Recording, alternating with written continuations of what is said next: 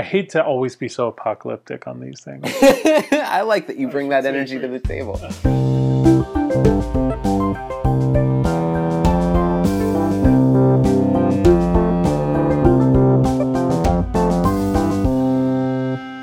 Hi, everyone, and welcome to Pop-Up, the show where we analyze commercials.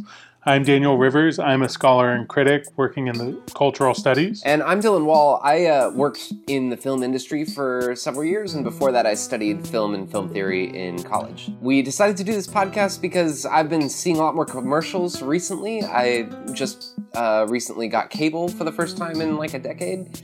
And I feel like commercials are this weird window into, if nothing else, than an algorithm's idea of what society most wants and what they want you to believe that you most want. Yeah, and we're living in the time of the pop-up where commercials are insinuating themselves into ever deeper reaches of our intimate lives. And so all over the place. All over the place. And so this show's a way of taking an honest look and talking back.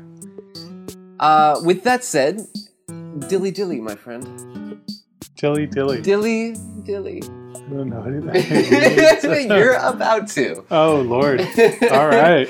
Dilly dilly it is. You want to describe this first frame? What are we looking at? Sure. So it looks like we're looking at a dinner in some fancy room that is possibly an old castle or a church. There are people in period garb, maybe in front of a king or a wedding party. It's a little unclear. Yeah, I think that's a good read. And then just read what's in the very top left, because that's, of course, obvious given this decorum you just described. Sure. So the title, or the YouTube title at least, is Bud Light Commercial 2017 Banquet. And here we go. Sir Jeremy, you are a true friend of the crown. Dilly dilly. Dilly dilly. Madam Susan, you are an even truer friend of the crown. Dilly dilly. Dilly dilly. What is that? This is a spiced honey mead wine that I have really been into lately. Please follow Sir Brad. He's going to give you a private tour of the Pit of Misery. I'm sorry, what? Pit of Misery, dilly dilly. Dilly dilly. Here's to the friends you can always count on. That was the first Dilly Dilly commercial. This shit has exploded. Oh, yeah? They're building a universe around Dilly Dilly. The universe of anti-craft beer. Yes. Thoughts? Thoughts. I want a Bud Light. What's next? So yeah, let's just crank through a few and see where it goes, and then we can actually talk about the campaign. Right, so now we're on to the court wizard.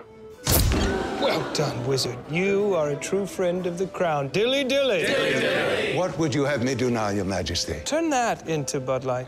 Okay. Now turn that statue into Bud Light. You know, Your Highness, I can do other things. I can put a curse on your enemies. I can make you immortal. Yeah, no, just the Bud Light thing. Dilly dilly. Here's to the friends you can always count on. They did the first commercial, and it almost immediately became a meme and a hashtag on all the social media platforms. They are always aired during sporting events, like baseball and football. Well, I guess football is the only one we've had so far, but like all over college football and NFL. And I don't know about basketball because I don't watch it, but probably basketball too. Yeah. And I'll say, just from my sort of view of it, light beer is also really popular at those sporting events, right? It's like a tailgate beer or among people who are athletic and want to drink a lot, especially a lot of quantity, but not, Well, I'm curious to keep going. Yeah. I can't say that I really like anyone in these commercials yet. Which is excellent. I can't wait to keep talking about this with you. All right. Yeah, let's go. Right. Men, women, dilly dilly. Sure, we may be outnumbered. 20 to 1.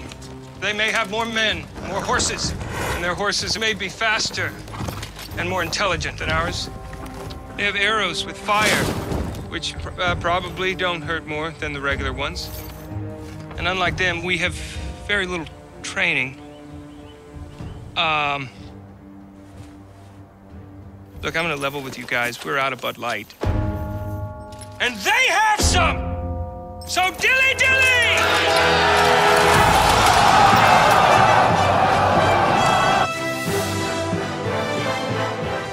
And that one ends to be continued. All right, so what do you think? Having seen now virtually the whole campaign, what are your thoughts? I really don't care. Okay. Excellent. I mean, for the purposes of this podcast, I'm curious. But I'm also like, I feel like these commercials underscore to me why I gave up on non-streaming television. Expand on that. Yeah, I feel like it's just sort of nonsense, you know? And I Yeah. could see how through iteration it memes itself, and like you might like start a Dilly Dilly joke because these freaking Dilly Dilly commercials are always on, and blah. But like, I feel like I could just give the biggest possible metaphorical and physical shrug right now.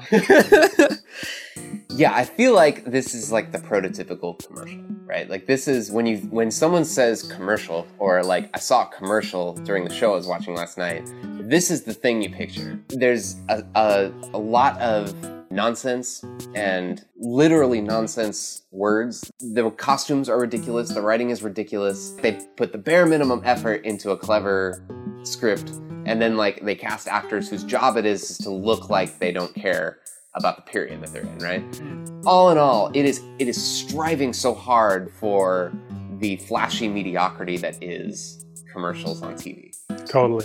Agreed. And yet, I actually read a couple articles about this. They did the first one and it took off and sales went up, and a separate beer ended up going viral because they did their own Dilly Dilly. They made a brew, yeah. That was Dilly Dilly. The agency that promotes Bud Light sent a person to deliver an oral cease and desist in period costume. Ben Roethlisberger, he's the starting quarterback on the Steelers, he called an audible called Dilly Dilly, created and called it in a game. Like, this has become the commercial campaign of the last couple of months. Well, it reminds me of like a frat house meme. If you hang out, as some of us maybe did, during college with a bunch of macho straight men who make sort of like either nonsensical or off-color jokes, and then like something somehow lands, often when people are drunk, and it just sort of memes itself through the group and hangs around for months and or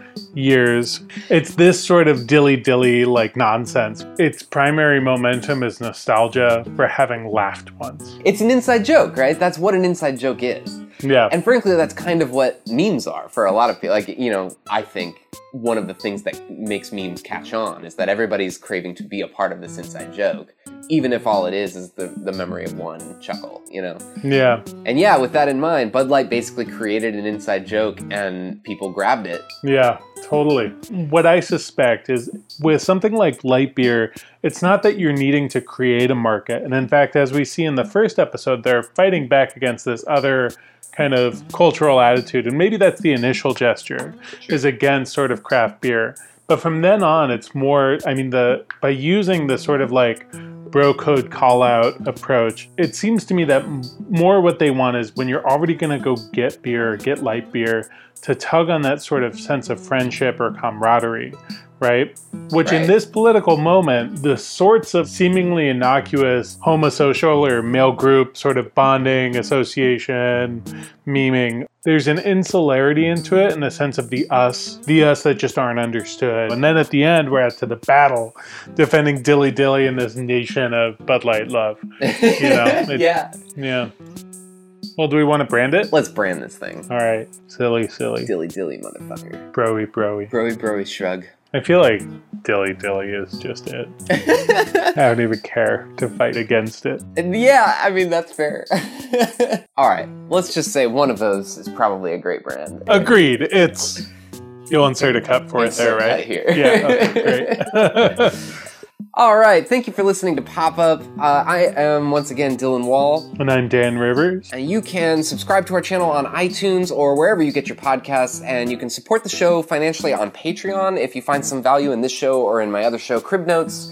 You can come in starting at just $1 a month, and already with that tier, you'll still get some pretty cool rewards, and it helps us out, helps sustain sort of our time and ability to make this. Yeah, and we're still in the early part of the show, the early season. So please tell your friends, your loved ones, your enemies, help us grow our audience. So if you work at an office, just go on the lunch break to everyone else's computers, and start pop-up running. Exactly. And when they get back to their desks and they see something called pop-up right on their front screen, I am sure that will draw them right in. Yeah. Or just say you're welcome. You're welcome. And we'll say thank you for the listen. You can follow us on Twitter, although as of yet we haven't been super active. We got to work on that. Yeah. At Pop-Up the Podcast. And that's also our email address, popupthepodcast@gmail.com. If you have an idea for a good commercial we should look at, or a better brand for one we've already looked at, Such as this one. but shoot that to us in an email. We'll read the really good ones on the air, and if you have a commercial that seems like it would fit for us, we will totally